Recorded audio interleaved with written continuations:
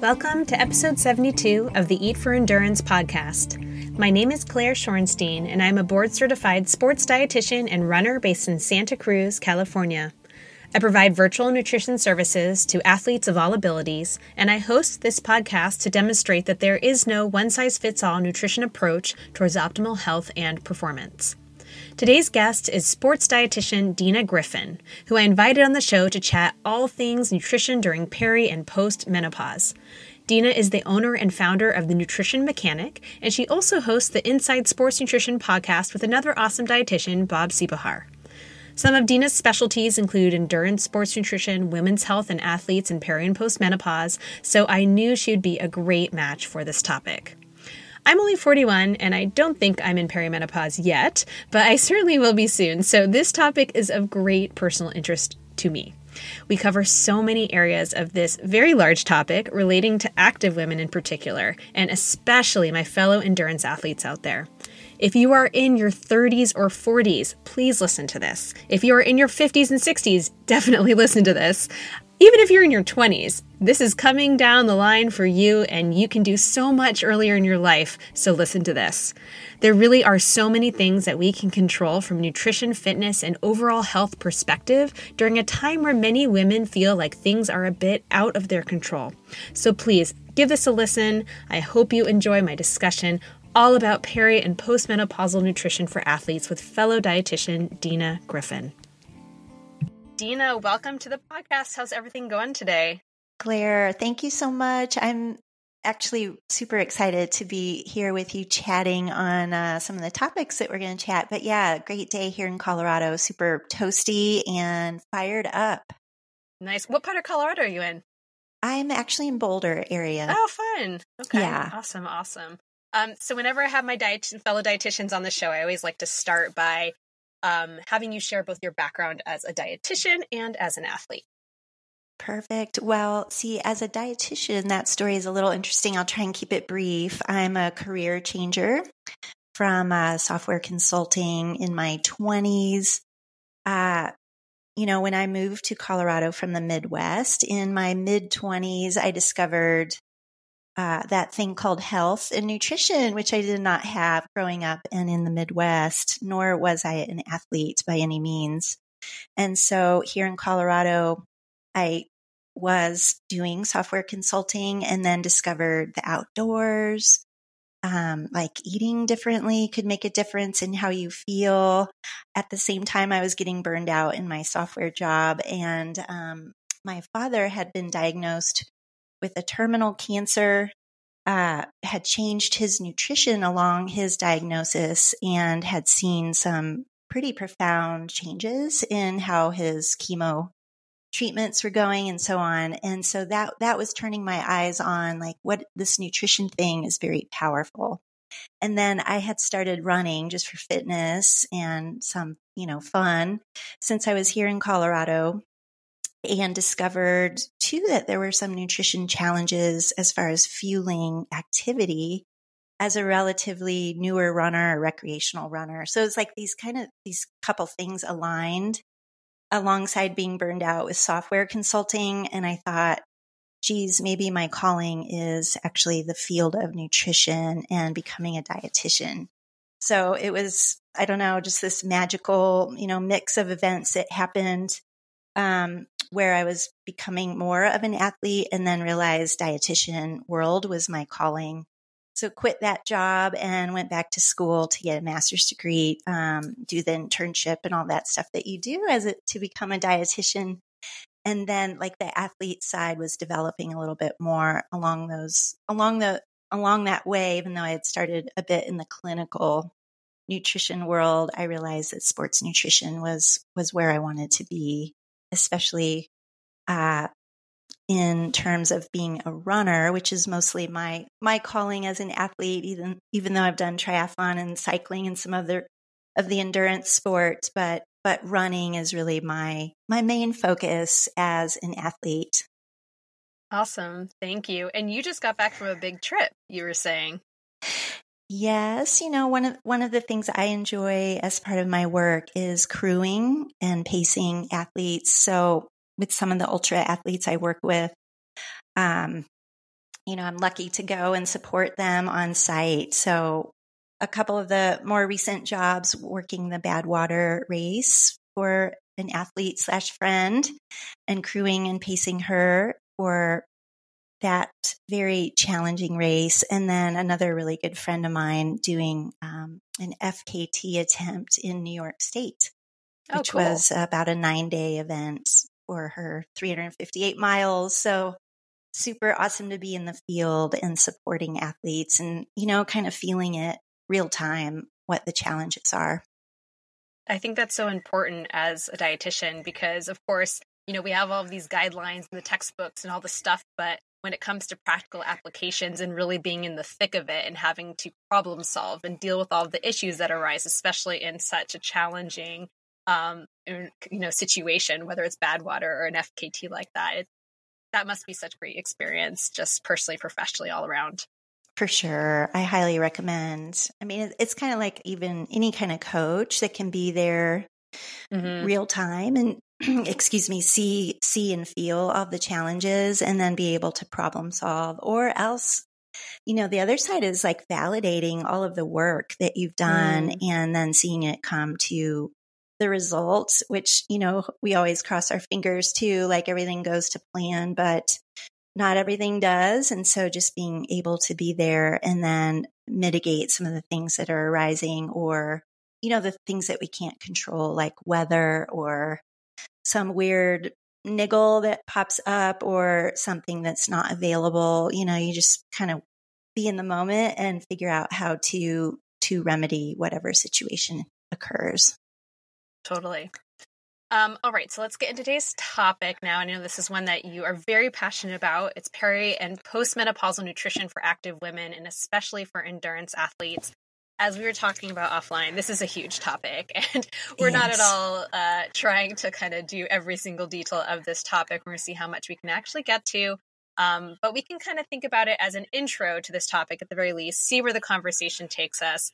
And I think it's important to begin by setting the stage. So if you can just define what perimenopause is, what are the signs and symptoms that characterize perimenopause, and what physiological changes are happening in the body during this time, that would be fantastic.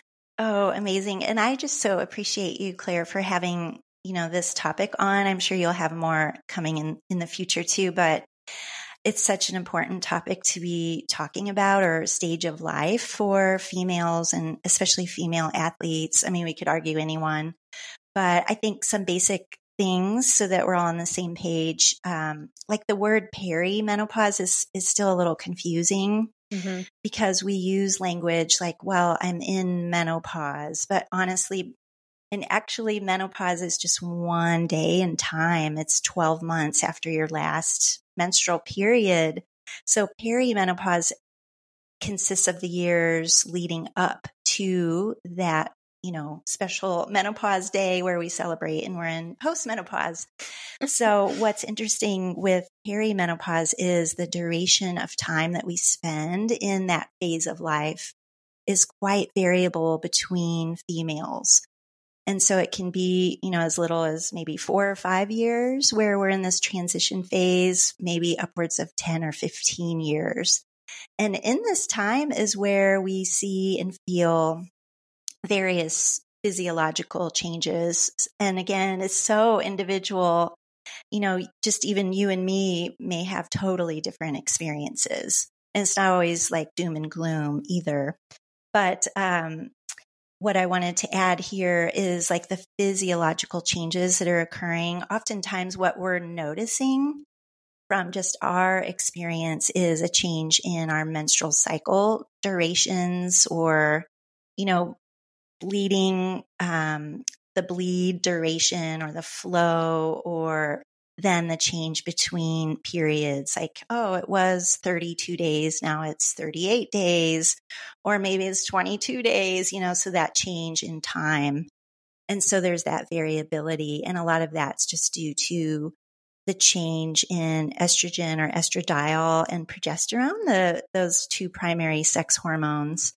So not only are those two individual hormone levels changing in terms of the, production or the amount of those hormones, But then the ratios of those two hormones can affect our experience of perimenopause in terms of like the symptoms and signs we experience. And then we have estrogen receptors all over the body. When I was younger, I just thought estrogen is like, that's for babies, right? It's reproductive hormone and that's all that matters. But honestly, estrogen receptors being all over from brain to gut to muscle. You can almost name any tissue in the body. You're going to find some estrogen receptors. So to kind of dive into that area, like the physiological changes during perimenopause are numerous. We could start, if you want, we could start with like bone being one of the areas where. Sure, go ahead, because that's obviously an important one for endurance athletes. Because let's look at it all from that kind of lens, right? For sure, yeah. So as we are experiencing these changes in perimenopause, and just thinking about this concept, we have estrogen receptors all over the body. Okay, but we'll pick some particular organ systems like our bones, our skeleton. What happens or starts to happen is that our bone density starts to decrease, or the integrity of the bone starts to become compromised. And even though we are athletes, we can do so much with our training and our nutrition, but also the aging continuum and this change in hormone level, especially losing the protective effect of estrogen on the bone, is where we start to lose that bone density. And then that can be, problematic, especially if we have a history of eating disorder or chronic injuries. Maybe our training is not set up, to the best, whatever programming format, with compromised bone or that change in bone integrity, we could then set ourselves up for perhaps some fracture, or even just thinking of soft tissues where our ligaments and tendons and things connected to the bone can be injured or torn.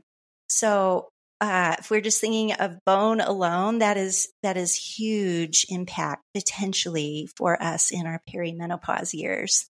And I know we'll talk nutrition, but that is something that is pretty common to all women, is this change in bone and that loss as we age.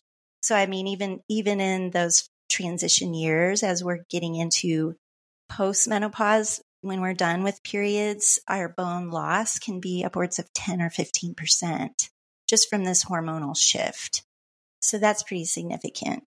Yeah. And then we've got like muscle. We think, we're athletes, we've got our muscle mass, but this is another change that can certainly impact us in terms of when we're losing estrogen, or that flatlining of estrogen and progesterone is loss of muscle mass and the function of muscle. And so that, as what we feel, it's not like you wake up one day, you're like, oh shoot, my quads seem like they're just not as strong. Sometimes it is more shocking, but we can feel that loss of power, loss of strength, especially as runners, going up hills or trying to navigate downhills, technical areas. We just can feel that if we haven't done some of the proper strength work and nutrition, which I know we'll talk about. So the skeletal muscle is impacted. There are other things, Claire, like our brain health can also be part of this process that we don't think about until we start having symptoms like brain fog or mood disturbances, maybe depression, anxiety. But estrogen plays a key role in brain health, neurotransmitters, central nervous system activity, and so on. So the brain is another organ that is affected. Then we've got heart and gut. Yep. We can go on and on. We've got some other systems of the body, but heart and gut would be in the list there. So I don't know how much you want to go into some of those changes. That's great. We honestly could spend an entire podcast just going through the physiology of peri and postmenopause. But no, that's a great way to kind of introduce everybody to what exactly perimenopause is, what is going on here. Because as you said, there is some confusion. And I think that the timeline and the highly individual nature of it is an important thing to kind of understand. So for menopause then, or postmenopause, so menopause is that one day. It's 12 months since your last period, correct? Yes. Yes. And then, so postmenopause, are there any, is there anything different from what you've already talked about that would characterize menopause, whether it's, symptoms or physiology that you think it's important to mention?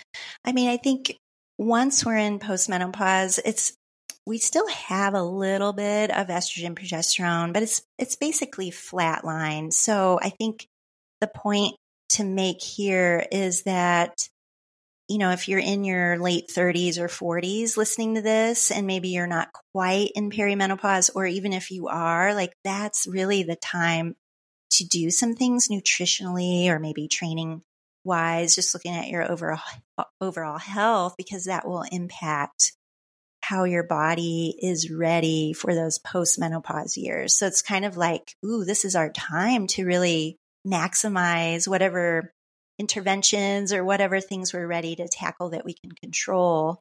Because once we're in postmenopause, like you want to keep going with what you've set up. If you haven't been, opportunistic to do that, then postmenopause, it's not too late. Like, you don't need to give up or anything.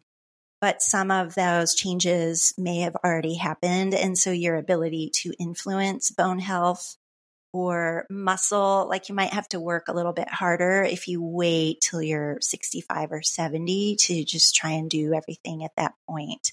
So I think this is where, as athletes, most of us are pretty gung-ho and we want to do everything we can, which is awesome. It sets us up well.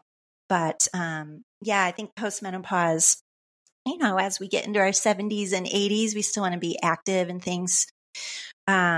There aren't a whole lot of other changes that are brand new. It's sort of an acceleration or continuation of things that started 10, 20 years prior.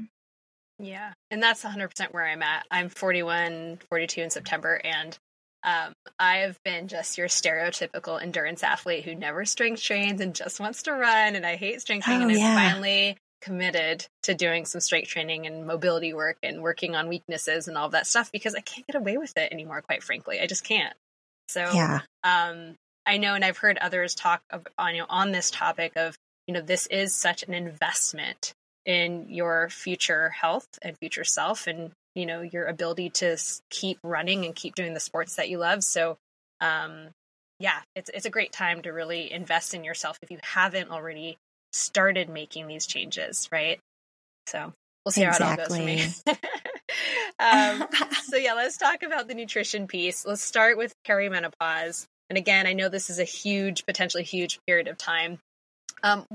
So we've kind of set the stage a little bit, but in terms of like nutrition related things that are shifting that may impact our needs, our eating patterns, and the things that come to mind for me might be like total energy needs, protein needs. We talked about or timing for protein. We talked about loss of bone. There's changes in cholesterol levels, all that kind of stuff. So maybe you can kind of speak to the things you view as kind of the top priority things to talk about here. Yeah. And a lot of the nutrition strategies will touch when we talked about bone or brain or muscle or gut. It's like an overlap in the effect and the benefit. So, for example, you talked and mentioned timing of nutrition. That's really huge, is giving special attention to that or just taking a look at it. And I would say it's never too early to, like, Claire, if you're 41, like, and not in the thick of it, like, it's never too late for us early in our 40s to just take a peek at nutrient timing, not only around whatever kind of workouts we're doing, but also just for your daily nutrition.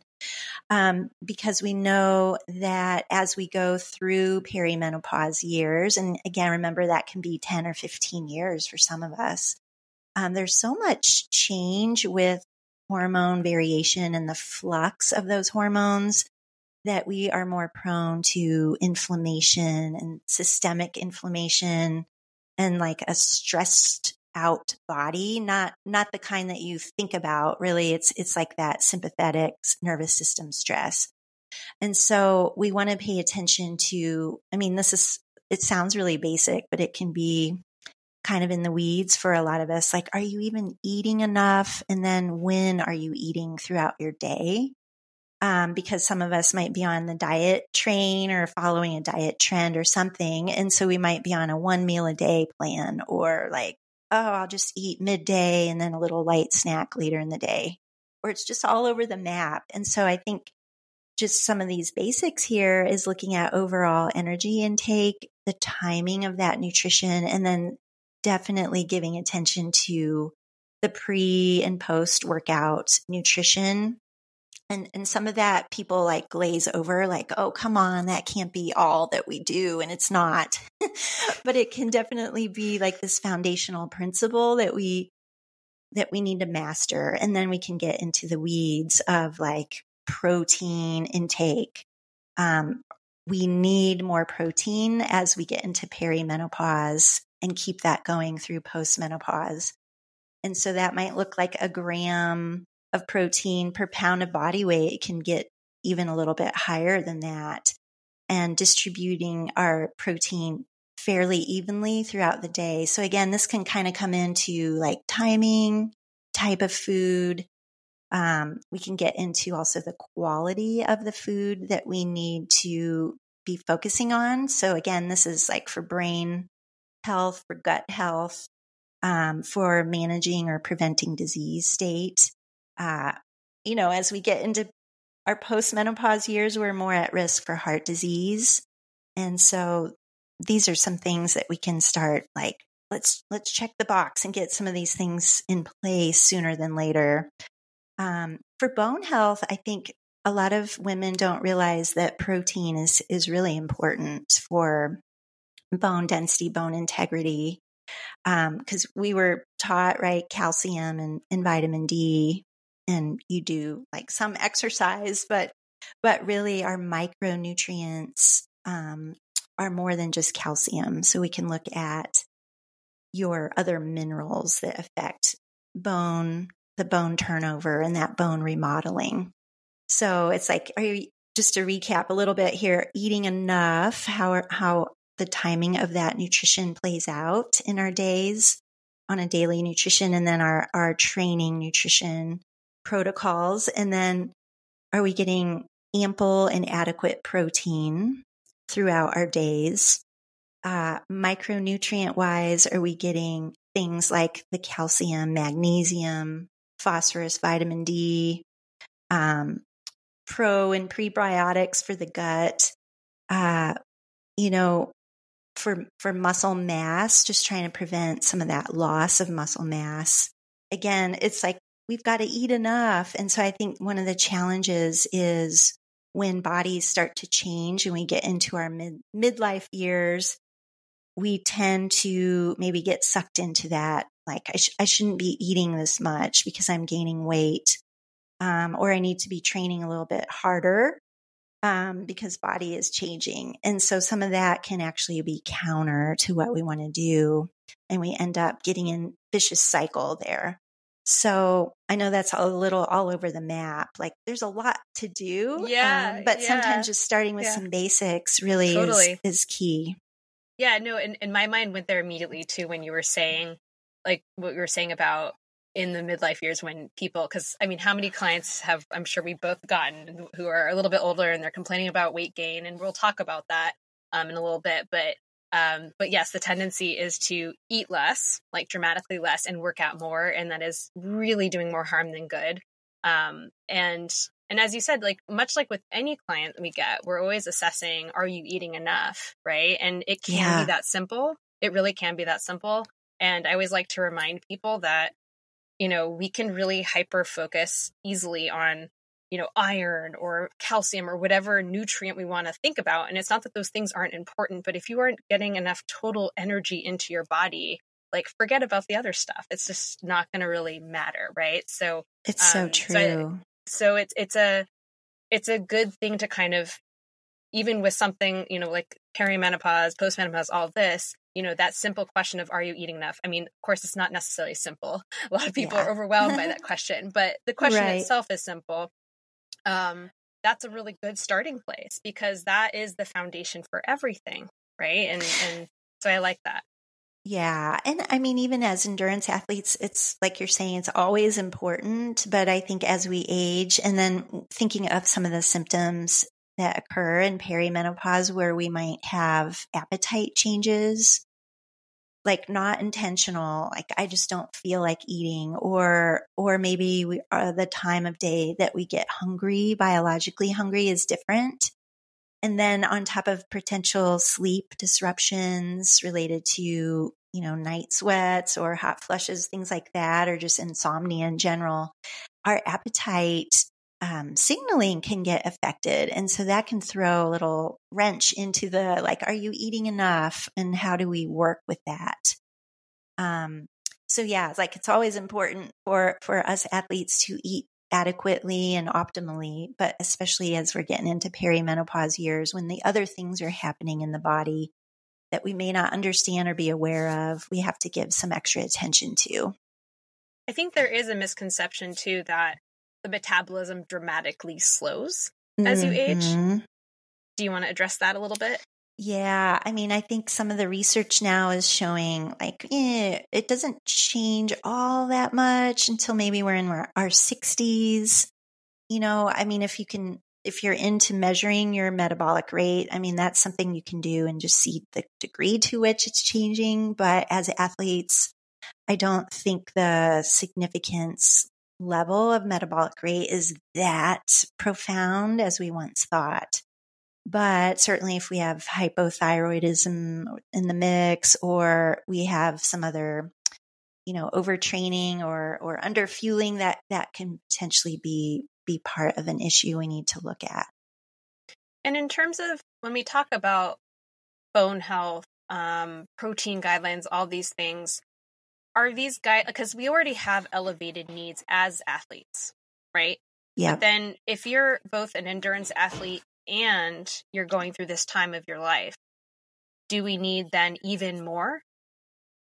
Is that what we're trying to get across, that it's even more than that? Like, how is there like a guideline that you typically are giving, or what kind of, I guess, practical advice can you give there, or like takeaway messages there? Yeah, I think the protein is the one that keeps coming to the surface here. Like, number one is, as perimenopausal athletes or athletes in perimenopause, postmenopause, really giving attention, because I think classically a lot of female athletes may be on the lower side of protein intake.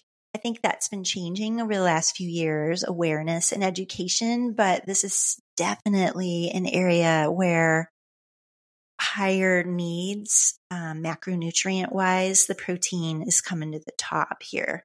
And so, like if we think, per meal basis, I don't know how quantitative you want to get, but yeah, like 30 to 40 grams of protein per meal would be a good average range for most of us.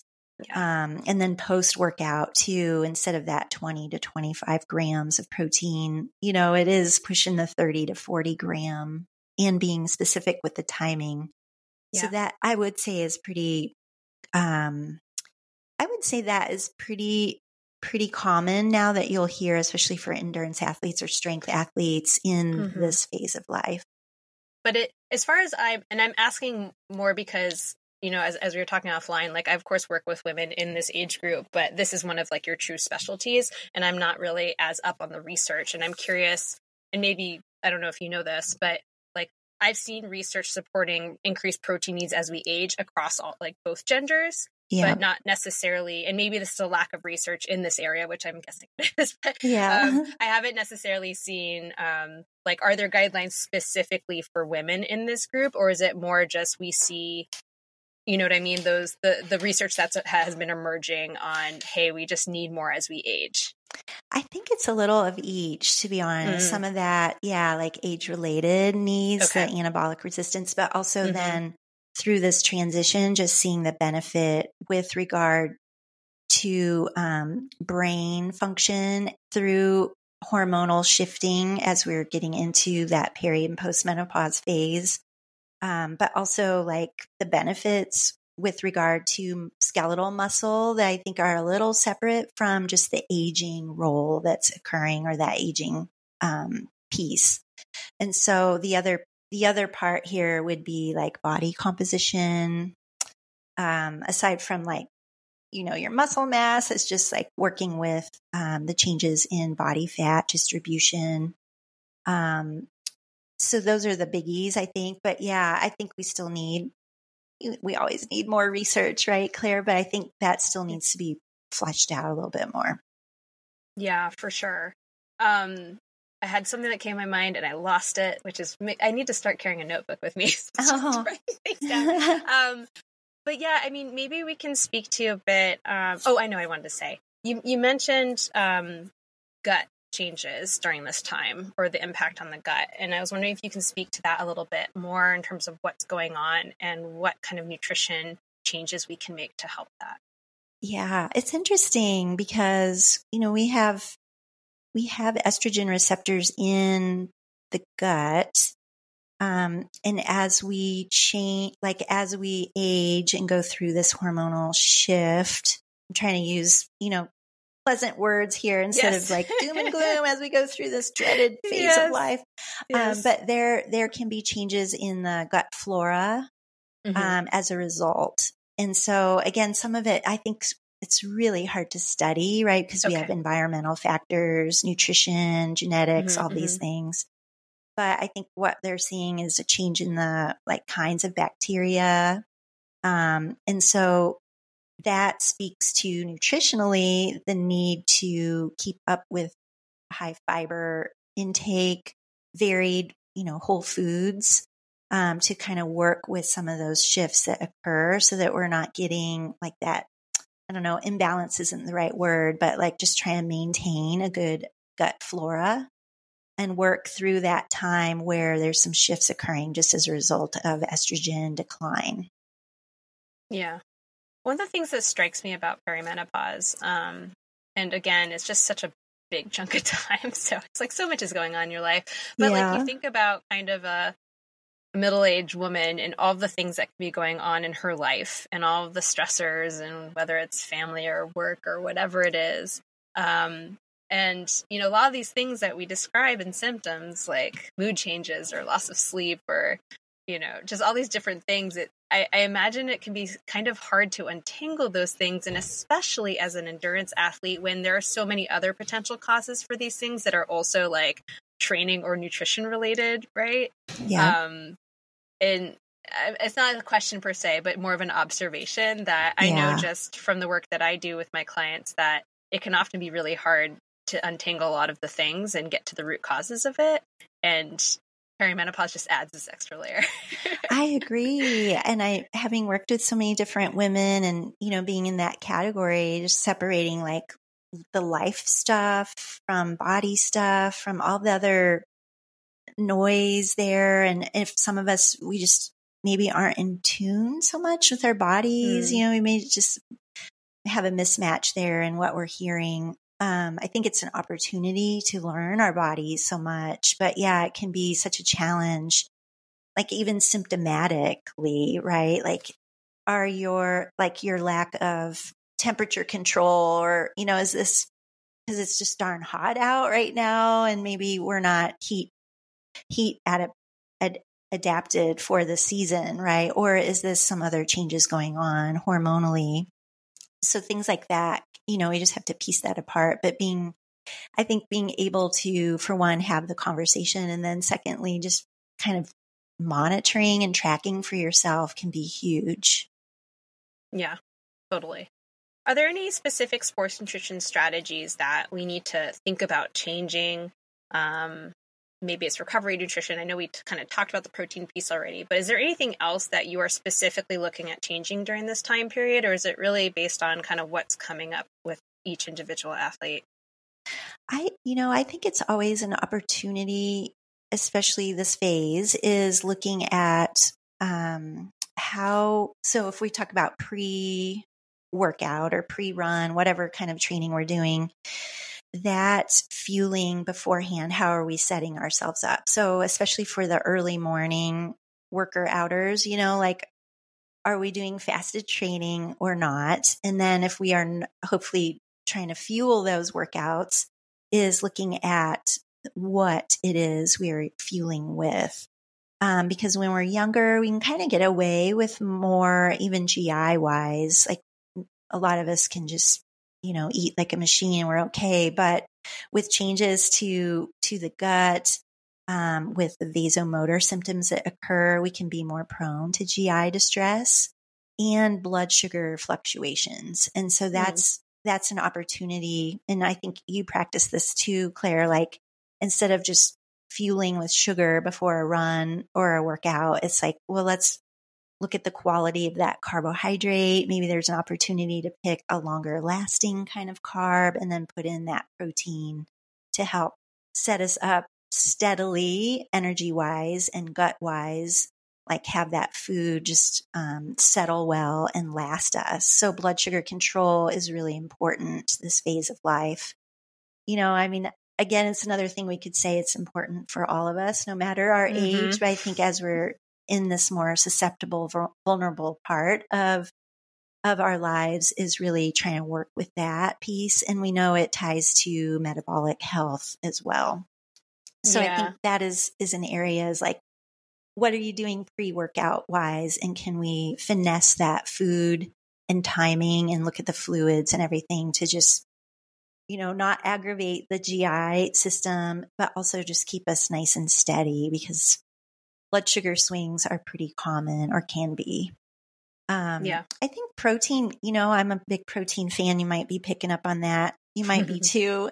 It's just like, not that we need to eat gobs of protein during our workout, but for more the ultra athlete is maybe some amino acids or other protein sources that we can sneak in at some intervals. Doesn't have to be massive amounts, but also like whole food fueling, if we can get in that realm, again, a lot of it's GI related or just energy stabilization.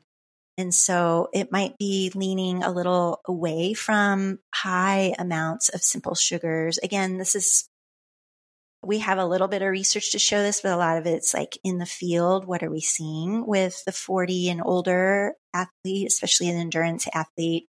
And so, there's always people outside the bell curve, but if we can work with the kinds of fueling, again, thinking more of the like longer lasting or whole food sources, that tends to bode well for performance and recovery.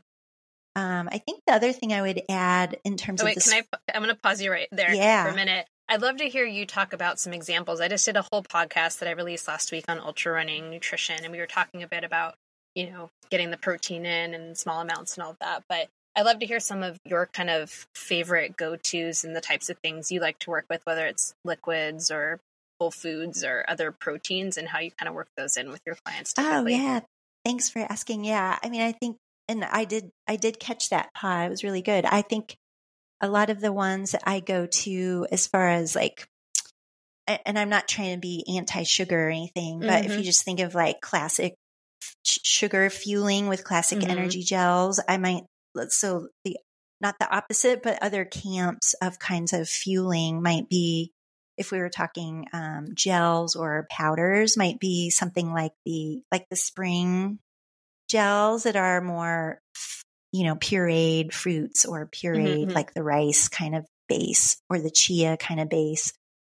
Powders, I kind of like the Scratch high carb mix, formerly known as Super Fuel, or the UCAN. So those are a little different nature of carbohydrates.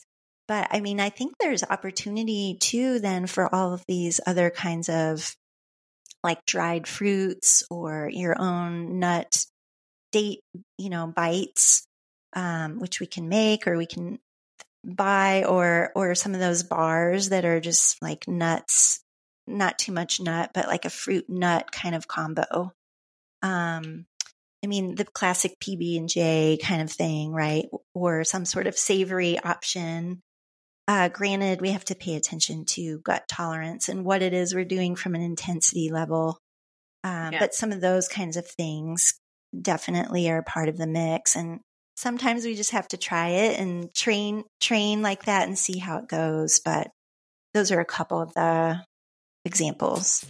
Hey everybody, I have a favor to ask. If you're enjoying this episode and the show generally, I would love it if you could head on over to wherever you listen, subscribe to the show, share it with your friends, your running buddies, whoever else you think would be into it. You can rate and review the show as well. All of this supports me and helps keep this show going and growing.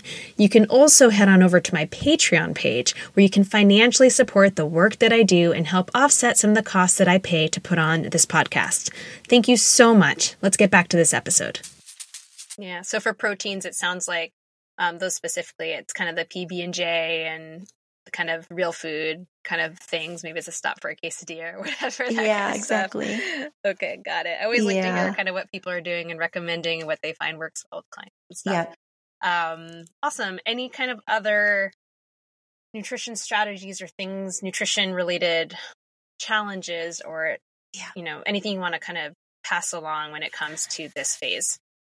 So one of the other things that is common would be changes with regard to cooling that might affect heat tolerance or hydration strategy. So especially in perimenopause, some of us just we heat up fast, or we might just feel like our sweat rate is off the charts, and certainly we can measure our own sweat rate and things, but I think the cooling techniques, which I know isn't really nutrition related, but it's something to be mindful of because it can affect, like if we're getting overheated, it can affect appetite or onset of nausea or things like this that then can affect our nutrition plan or fueling plan, period.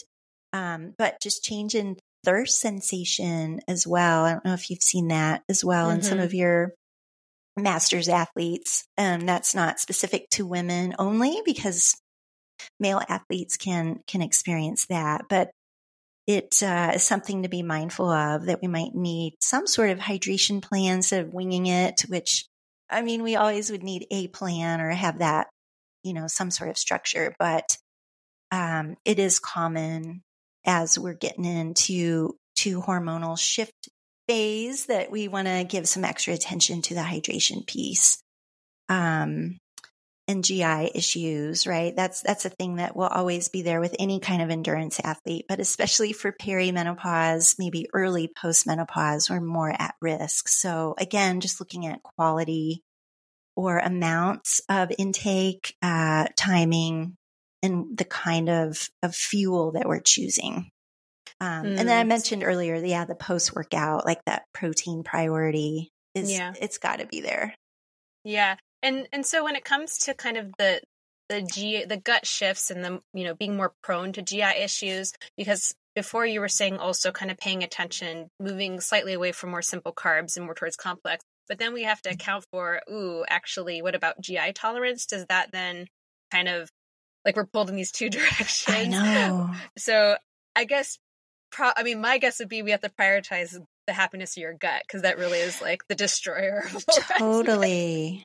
I'm curious like how you balance those two things. Yeah, and I think that you know how we say it depends, Claire. Depends on the athlete, depends on the thing. But certainly, to your point, I mean, there are like a hierarchy. Like, well, what are your problems that you're dealing with right now? Because we want to solve those or get rid of those.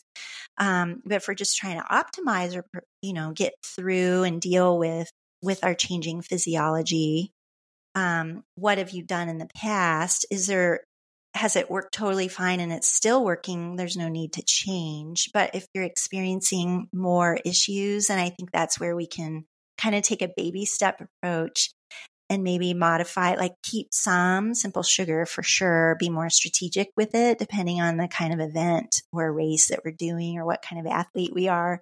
But perhaps then it's shifting the ratio of that kind of carb to something else. I like to, instead of 0 to 10 or 10 to 0, it's like, let's just trickle it and taper it and shift this and that and kind of baby step our way to see what that impact is instead of radical change. Yeah.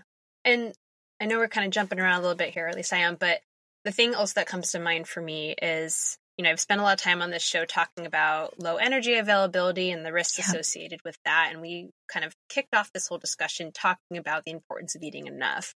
And I think a good way of thinking about it, at least how I'm thinking about it, is there's just so much more at stake in this phase of your life. It's obviously always detrimental to not be eating enough as an athlete or just as a human being, right?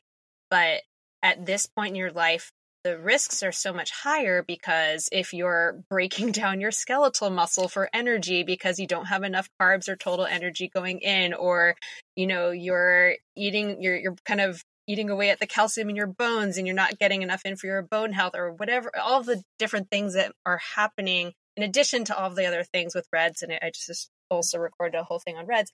But again, the risks are so much higher because your body is going through all these changes, and this is the time that you're supposed to be really supporting your body. So I think for me, like hearing all what we've been talking about, that's like a really good way of thinking about it, and to kind of address people who are thinking, oh gosh, but I don't want to gain weight, or, like I'm too afraid to add more, all of that. It's just, you have to think about, at what point what is it worth it to you? Like, you are going to break, literally. Like, you are going to break down, you are breaking down. And, that's a whole other side discussion or bigger discussion, but that's kind of how I'm framing it right now in my mind. There's so much at stake.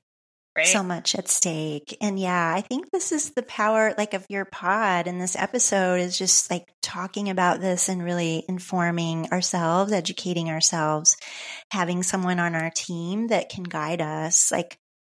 No, you are not overeating by any means, and we need to nourish all of these systems of your body and nourish your performance.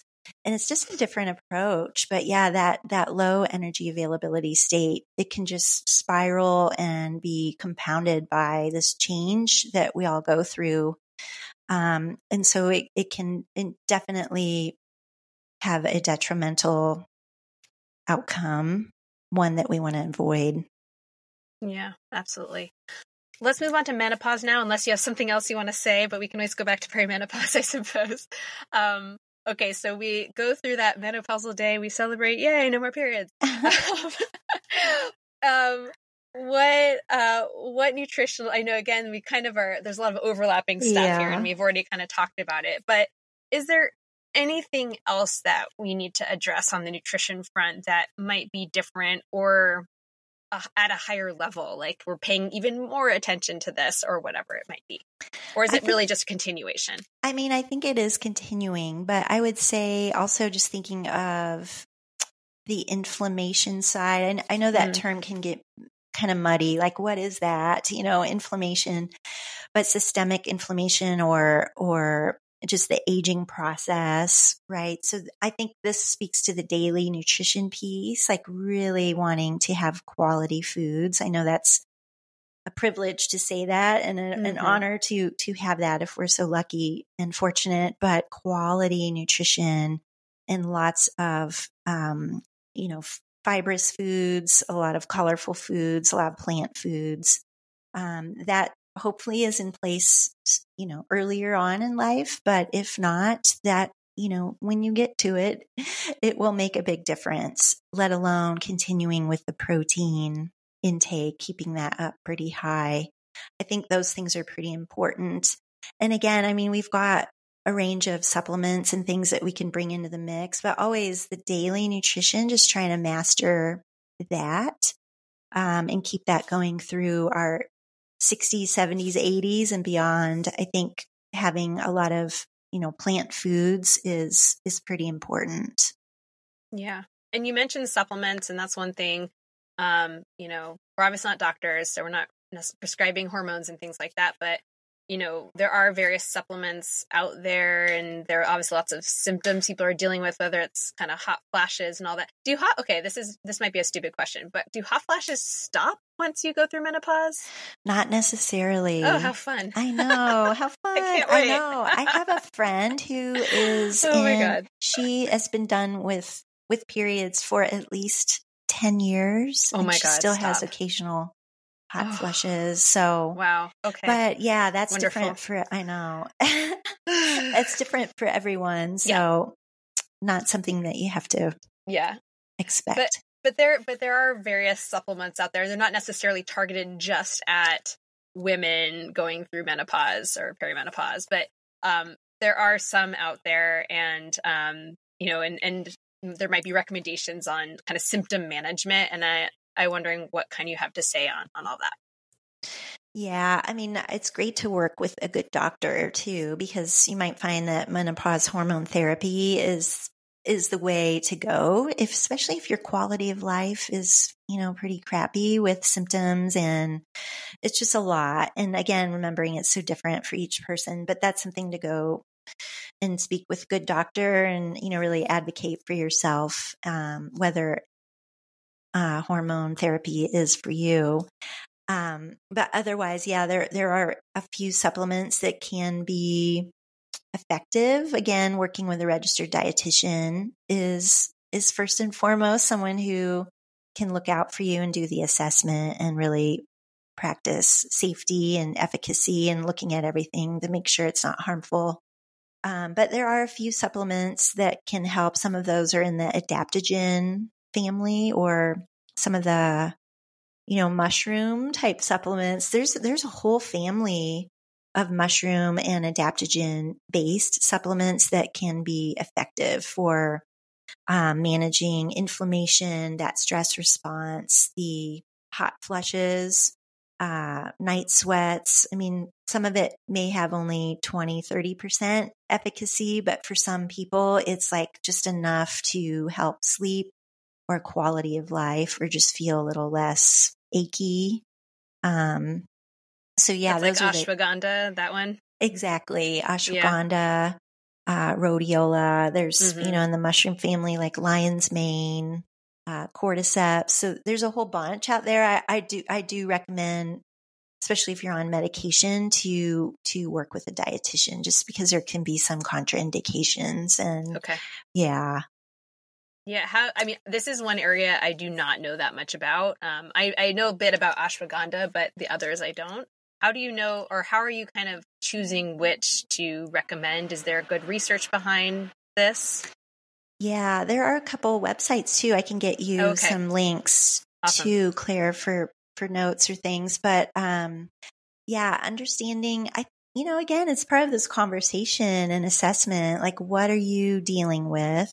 Mm-hmm. What are the other things in life that maybe we can impact?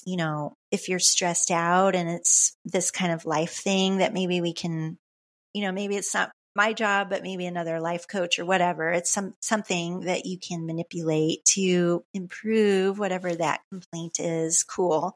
But like doing a dietary assessment, because I don't know how much you've seen this in your work too, but sometimes just shifts in daily nutrition can highly impact energy level, sleep quality, mood, all those things that we feel and go through every day. So like that first and foremost kind of pass through, like let's swap this and add this, and, let's do a little more or shift the timing.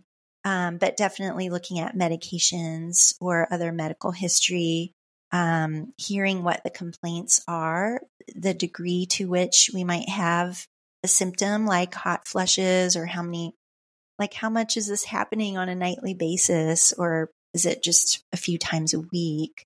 I don't mean to say just, like it's okay if it's only a few times, but hearing what that severity is. And then we can go through, if we've got genetic data or some of these other testing parameters, we can look at that just to see, if there's some other kind of food or herb or whatever that can impact And then bringing in the supplements, maybe 1 or 2 at a time, just to trial those a couple months. Like ashwagandha is something you might try for 2 or 3 months and then reassess. How are you doing? Maybe we keep it, maybe we layer on something else. So yeah, it can take some time. I think that's the other part of this is the patience required. Oh yeah. And I want to call it a couple things. So number one, don't just randomly supplement stuff, especially if you're on medications. That's not usually a safe thing or smart thing to do. And it might not help you either. Right. So just because you hear something on another podcast, I will not name it, but you probably know which one it is that's always pushing supplements. Actually, there probably have many of them. But yes, please seek out the help of a registered dietitian, ideally, to help with supplementation. And number two, it's reminding everybody that no matter who you are and what you're going through, if you come to a dietitian, we will assess you. We will do the exact same thing. We are going to assess you fully and look at all the things going on. And I say this in part because I've definitely gotten clients, they're like, can we just skip the assessment and jump to, can you just tell me what to eat for my marathon or whatever? I'm like, no, nope. No Not way. how it works, buddy. That's disservice. You're doing yourself a disservice. Exactly. Yeah. It's like the people who just want meal plans. So I just want to call out those two things as it's a good reminder that it's such an important part, and you can do an assessment on yourself. Obviously not the same things working with a dietitian, but you can kind of sit down with yourself with any problem you have, and whether it's related to this topic today or another one I've covered or whatever else, and you can kind of just be like, okay, like what's going on? What's the problem? What am I doing? What changes can I make? And how do I feel? And it can be as simple as that, to kind of observe, Yes. And obviously we do a much more thorough job. Yeah. But, it's a good exercise. I think, Claire, too, just to add on, is that some of these things that we can feel and experience during perimenopause can be mitigated or affected by our nutrition and by our other lifestyle factors. So that's where I get like fired up here, because when I have met women who are just like, oh, well, now I'm in menopause, here's perimenopause, and my life's over, and I'm not going to run anymore because I'm feeling blah, blah, blah. I'm like, oh no, this is where we just hit pause and do some assessments, shift some things nutritionally. And gosh, this can be a whole new chapter, like for the next 30, 40 years of your life. So I think if we can think of this as opportunity, rather than like the doom and gloom, then geez, I mean, let's do that. Right. Absolutely. And I mean, we have to be realistic. Obviously we will slow down and things will be different. Our bodies have changed a lot compared to when we were younger, but we do have more control than we think. Or at least we can make certain key investments in our health and well-being and our ability to train for however long we can. So I think it's just controlling what we can control and trying to alleviate whatever other stuff is going on that we can't control and going from there, right? I mean, what else can you do? Right. But certainly not stopping your life or ditching the sport that you love because, but I can understand how it's hard when, you see all the research out there on sleep and athletes, and sleep and exercise and just sleep and health overall. Yeah. And, if you're not sleeping well and you're getting hot flashes and you're going through all these other things, and I'm not even going through all of that. And I know there are disturbances to my sleep just having 2 young kids. And there are just so many things from life generally on top of all the physiological stuff. So you can imagine like the impact it has on your ability to train and feel good. There's so many opportunities to not feel good. It's so true. And so we really want to do our best to kind of counteract those with whatever we can. For sure. Yeah. So, I want to revisit the whole conversation surrounding menopause, perimenopause, postmenopause, and weight gain. Because as we were talking about, a lot of these women are super active. We do see women, middle-aged women or women in their 60s, and they are just like so active and crushing it or whatever, or maybe they're not really crushing anymore and they're struggling, as we were talking about, and they're frustrated. And yeah, I mean, when you're working with women like this, what are you saying to them? How are you talking about it? How are you handling this whole struggle between the frustration surrounding weight gain and not wanting to gain weight, because that is such a common complaint, and really making sure they're nourishing themselves and protecting their bodies and doing all these things we're talking about? It's tricky. It's definitely a very sensitive area for a lot of us. I think it's important in this conversation is bringing up, like, how do you feel? Trying to separate that from what body shape and mass and whatever the number on the scale, if you're weighing, like, what is it you want to feel and what is it you're not feeling right now? And just like kind of being in that subjective, independent of what is happening with body shape is some important conversation. Because, if we're dwelling on size of jeans or whatever, size of sports bra, you name it, it's like, well, how's that align with the energy that you want to feel or the things you want to do in life? And I know that can get like in a little bit of woo-woo territory, but That's okay.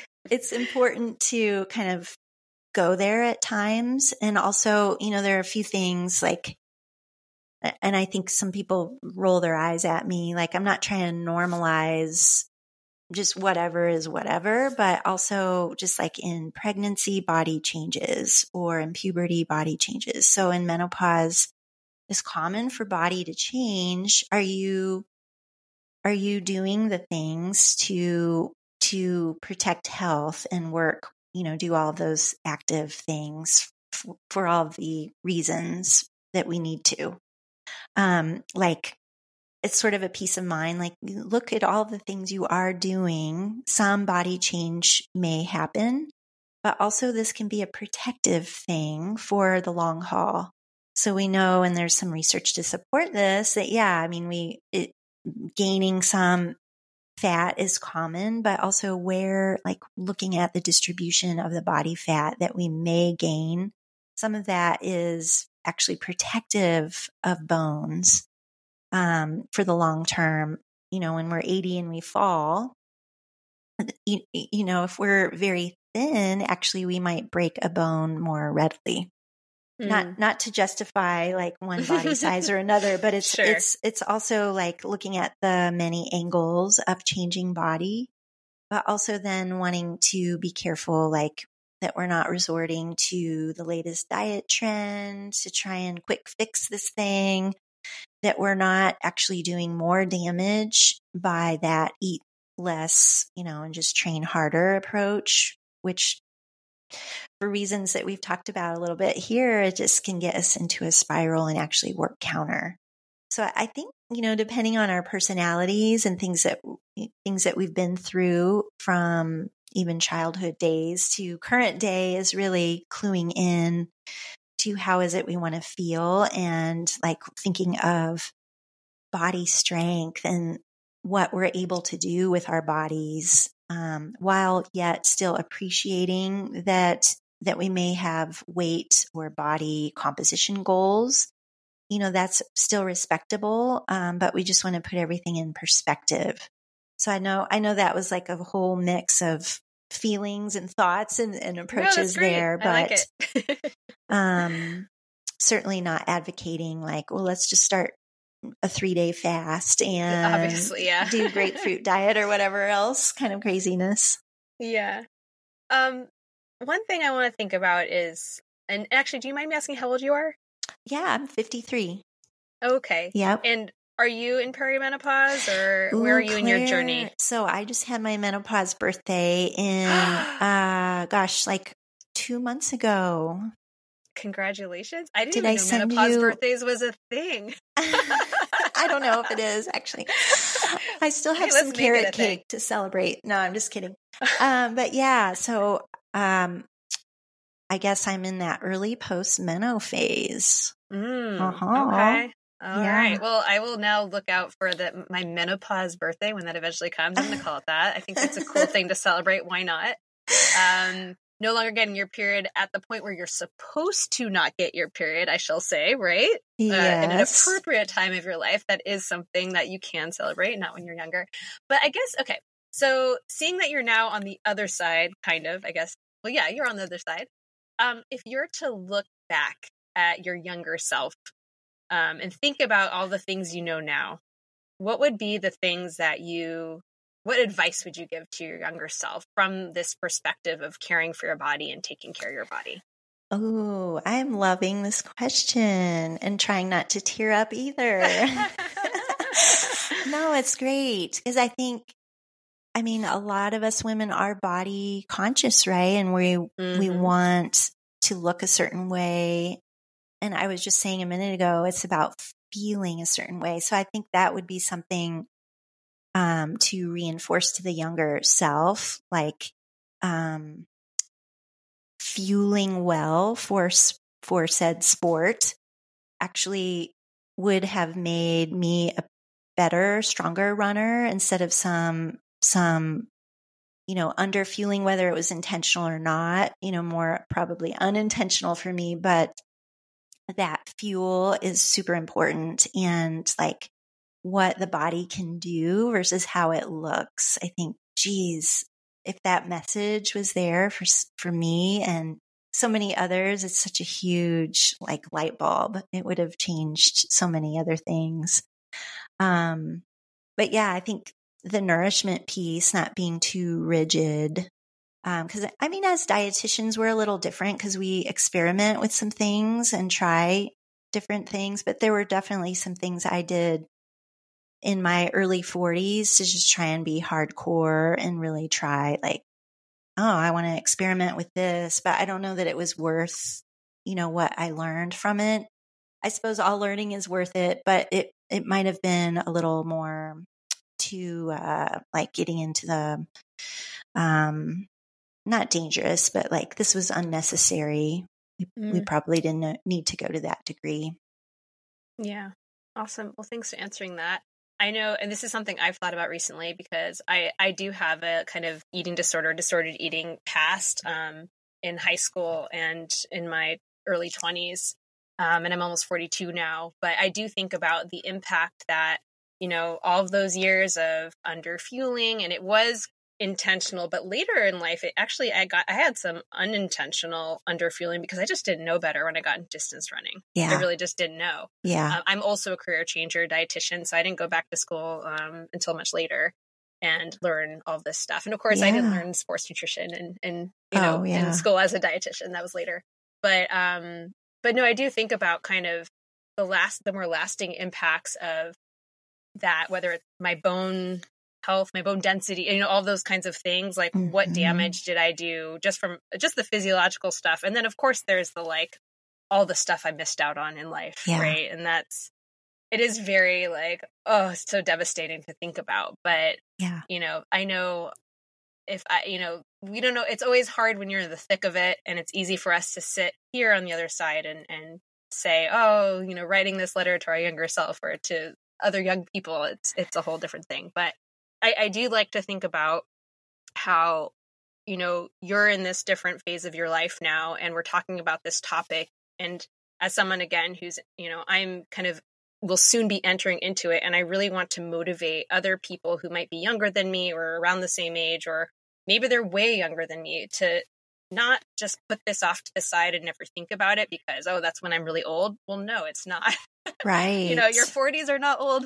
Like when we were young, 40 is so old, but actually it's really not. And it's here. And so I just I hope other people think about all of these things and really take care of themselves and try to prioritize some of these things that we've discussed. I love that, Claire. So important. And also just like postmenopause, I mean, we hope, right, that we've got 40, 50 more years to live. That's a long time. And so if we can do all these things that we're talking about, or just know that it's not over once you're whatever age, that you think is like, oh, this is done.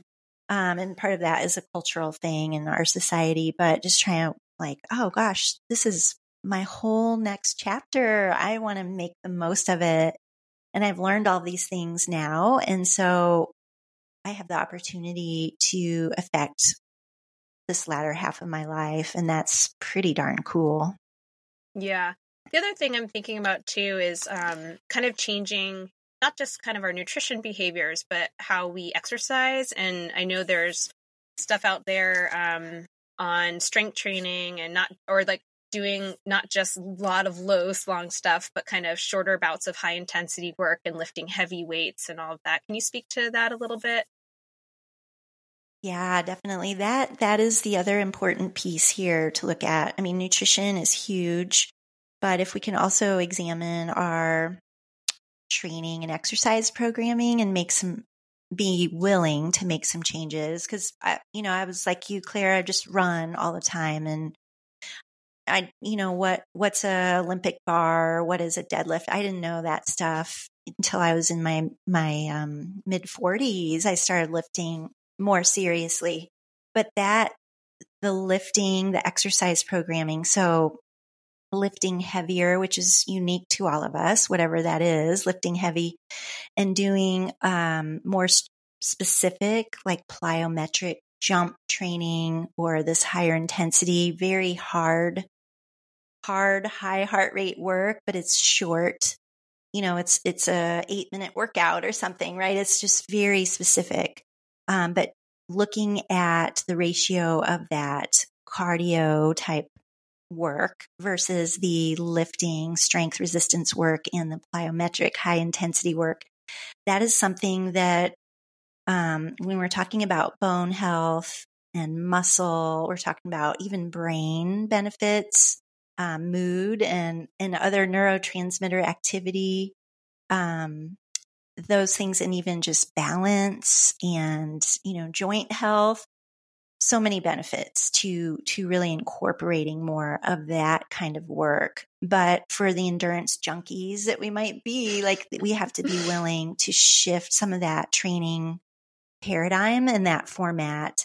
But the beauty is that it affects the longevity of us as athletes. So we can get away with still doing, a handful of endurance runs or whatever the endurance sport is that we love. But if we're throwing in that lifting and the plyometric work, then we're going to be protecting bone. We're going to maintain muscle more effectively so that we can still be endurance athletes when we're in our 60s, 70s and older. So there's so many benefits to really taking a look at the exercise programming. And I've seen it firsthand. As a trail runner, ultra runner, I am stronger than ever on trails, even though I'm older.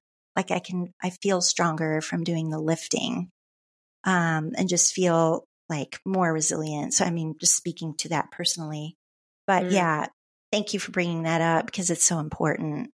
Yeah. I think that's the one thing we didn't kind of address that's important to address. I definitely am doing zero high intensity stuff. I'm like really easing into it though. I am doing strength training like 2 to 3 times a week, and I've kind of dabbled, here and there with strength stuff, but I'm starting really with some basic. I'm working with a coach, and we're doing, a lot of kind of stability stuff and a lot of basic things because I just have so many weaknesses, and I really have just let myself go on the strength front. But yeah, I'm curious what, when you talk about kind of the shorter bouts of high intensity work, like the 8-minute workout, what does that look like for you? Are you running? Are you doing it on like a bike? Like, what is that? Yeah.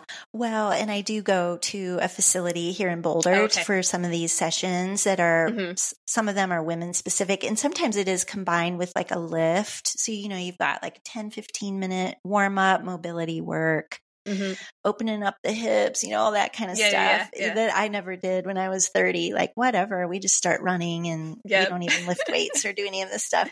But proper warm up is really important because as we age, right, we've got changes in joint, tendon, the elasticity. I mean, even muscles, we need a little bit more priming of the pump here to get going.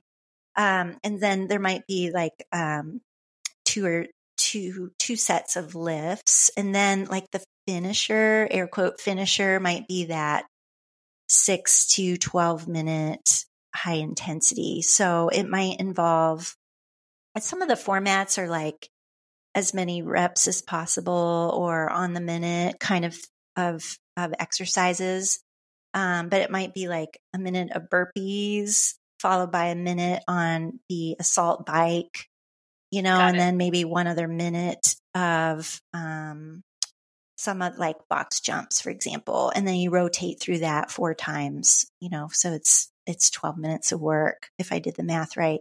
Yeah. And that's it. But it's involving that jumping, all out on the assault bike. So you're feeling like you're totally toast by second number 30 and you still have 30 more seconds left. So it's really driving up heart rate and that acute stress. There's that benefit in that acute time, but then for the long term, what we're doing with bones and metabolic health is pretty impactful.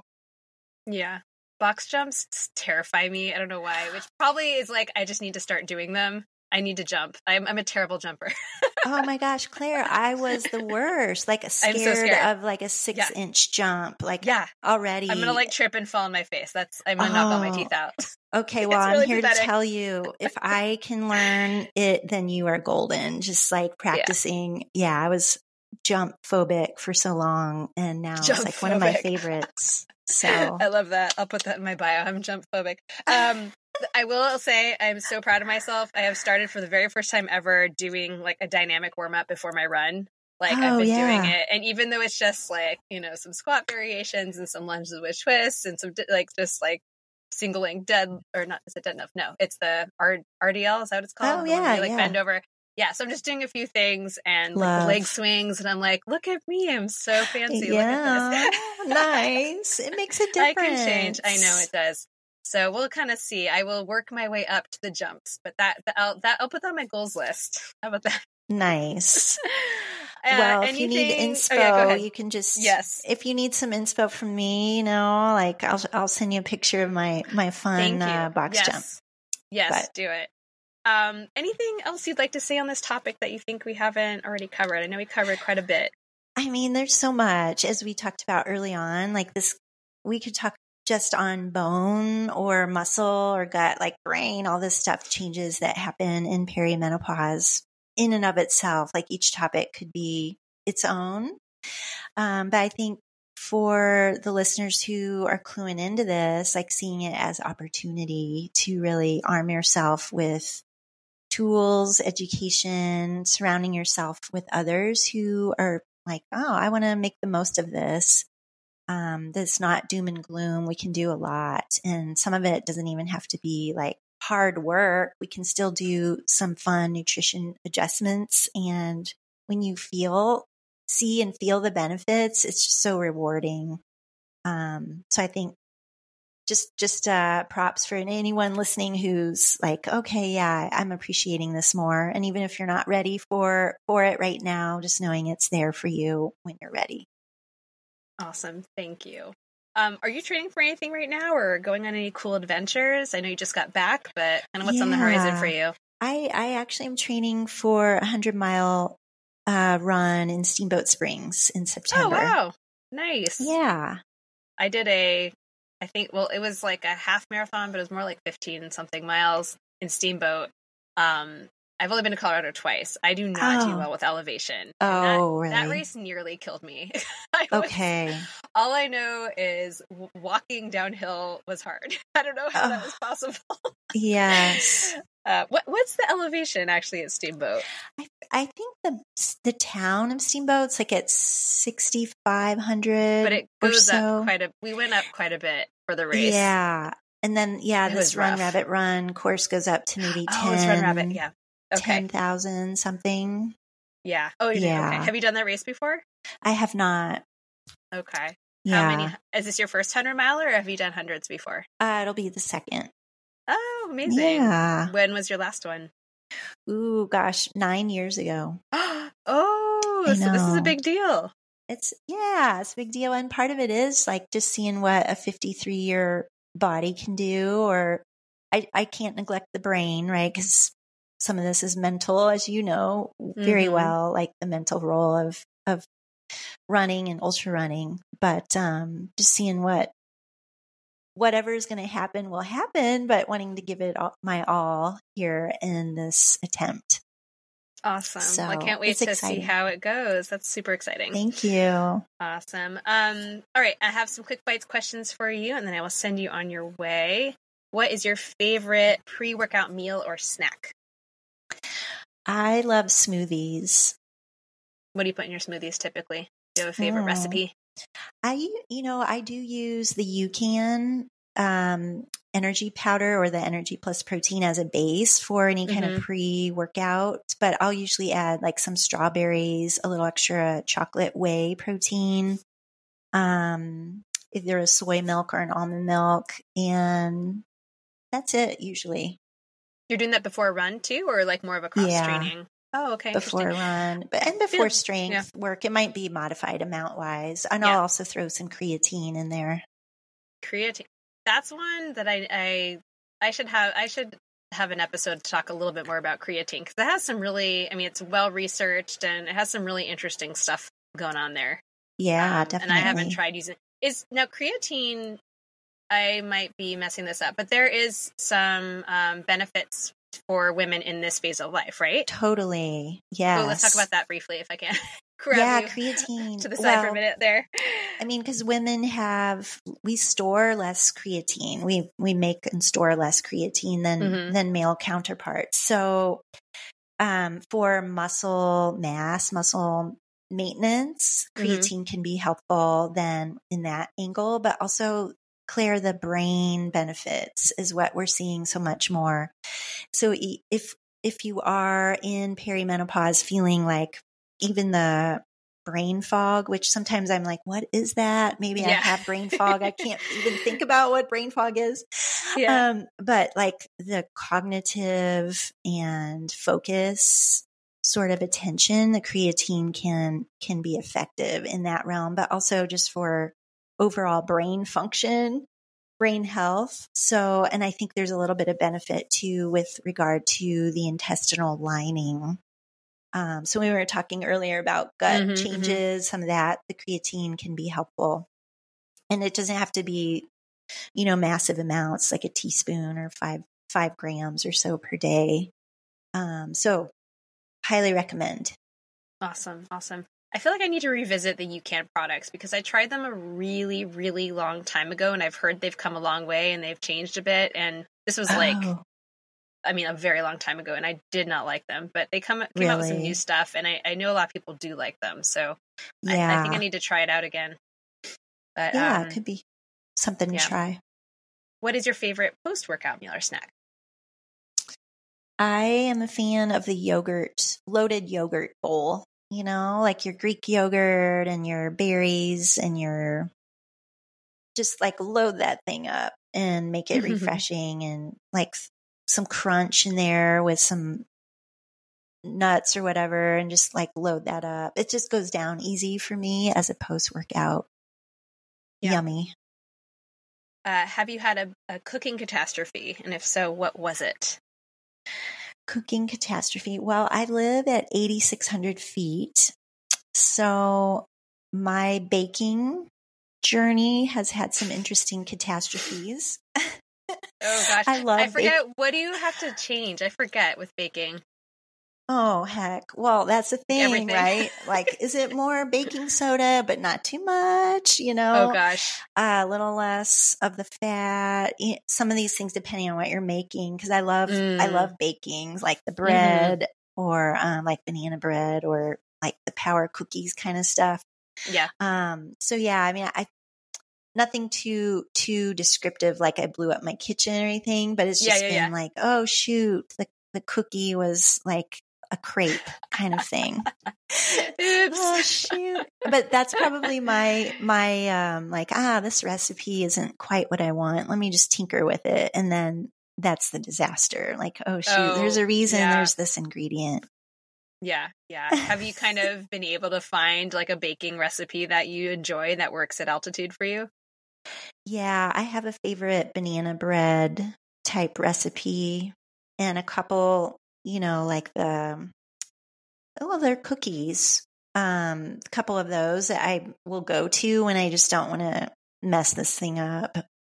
But, Yeah. we got to experiment sometimes. Yeah. Are you doing winter sports as well, or are you mostly just running?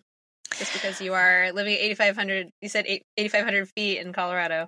Yeah. I mean, I'll downhill ski a little bit, but I like snowshoeing. Just because, you don't have to pay exorbitant prices for lift tickets and can just go out the door. So snowshoeing. I still run in the winter, but those are, the outdoor sport. How do you like your eggs cooked? Ooh, summertime, I like boiled eggs. What is your favorite beverage? Favorite beverage? I am a huge seltzer fan. Just like the bubblies or Pellegrino, Topo Chico, those kind of seltzer. That's like delish. Yeah. What are your comfort foods? Comfort foods, tacos. A good taco. Tacos are delicious.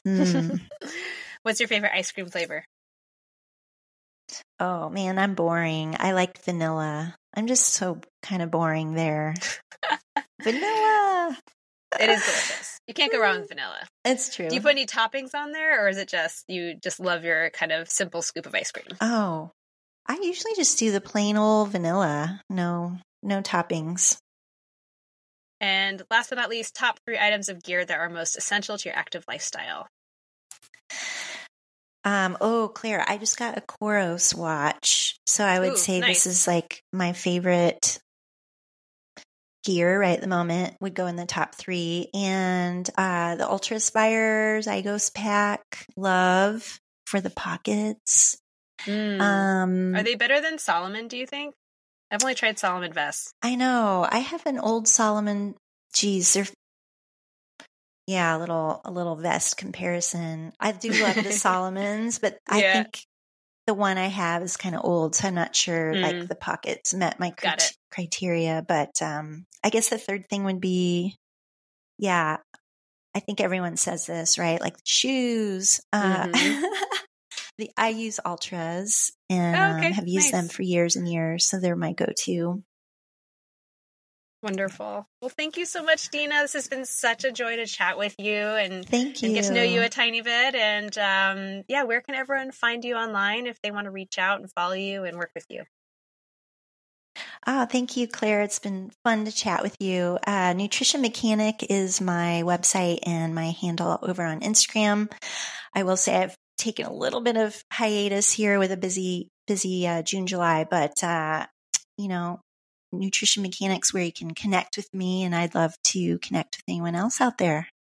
Awesome. And you host a podcast too with Bob Siebehar. What's it called? Inside Sports Nutrition. Is that right? Yes. Yep. Awesome. Yep. And you guys are still putting that out? Yeah, we do have weekly episodes, and that's been really fun to have, conversations with a colleague and then other guests, kind of like this format, and just other topics that we can explore. Wonderful. Thank you for mentioning that. Yeah, wonderful. Well, thank you, Dina. Have an amazing 100-miler. I can't wait to see how that all plays out, and I wish you all the best. Thank you, Claire. Appreciate you. All right, that's our show for today. Thanks again so much, Dina, for chatting with me. That was a really, really fun discussion. All right, guys, if you have any follow-up questions for me or for Dina, please reach out. You can always email me, claire@eatforendurance.com. You can reach out to Dina over on her website, The Nutrition Mechanic. We'd love to hear from you. All right, and one last plea to please subscribe to the show and share it. If you want to keep these episodes coming along, that is one of the biggest ways you can support me, and of course, heading on over to my Patreon page as well.